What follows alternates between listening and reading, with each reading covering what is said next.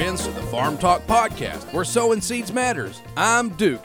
And I'm Milton. And I'm Luke. And we're here to help you with all of your farming questions. Sowing seeds for the next generation. Today's topic is being in the right place at the right time. Great topic.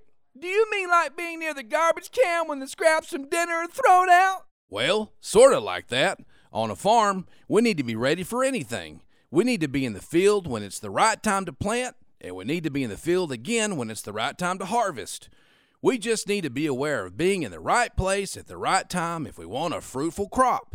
That reminds me of our lesson this week. Jesus had ascended into heaven, and the disciples continued going about sharing the gospel in the power of the Holy Spirit.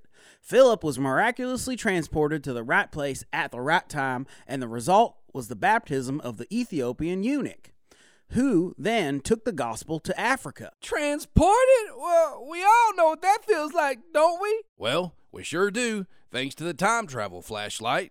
But Philip didn't have a time travel flashlight. He had the power of the Holy Spirit, which is even better.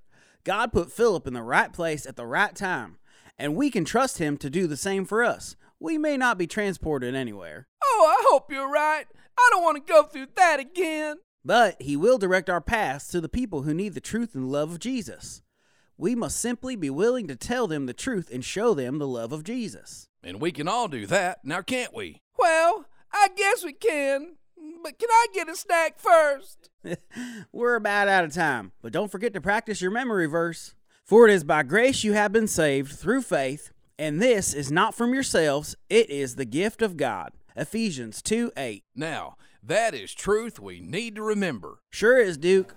And don't forget, sow truth, know truth, and grow truth.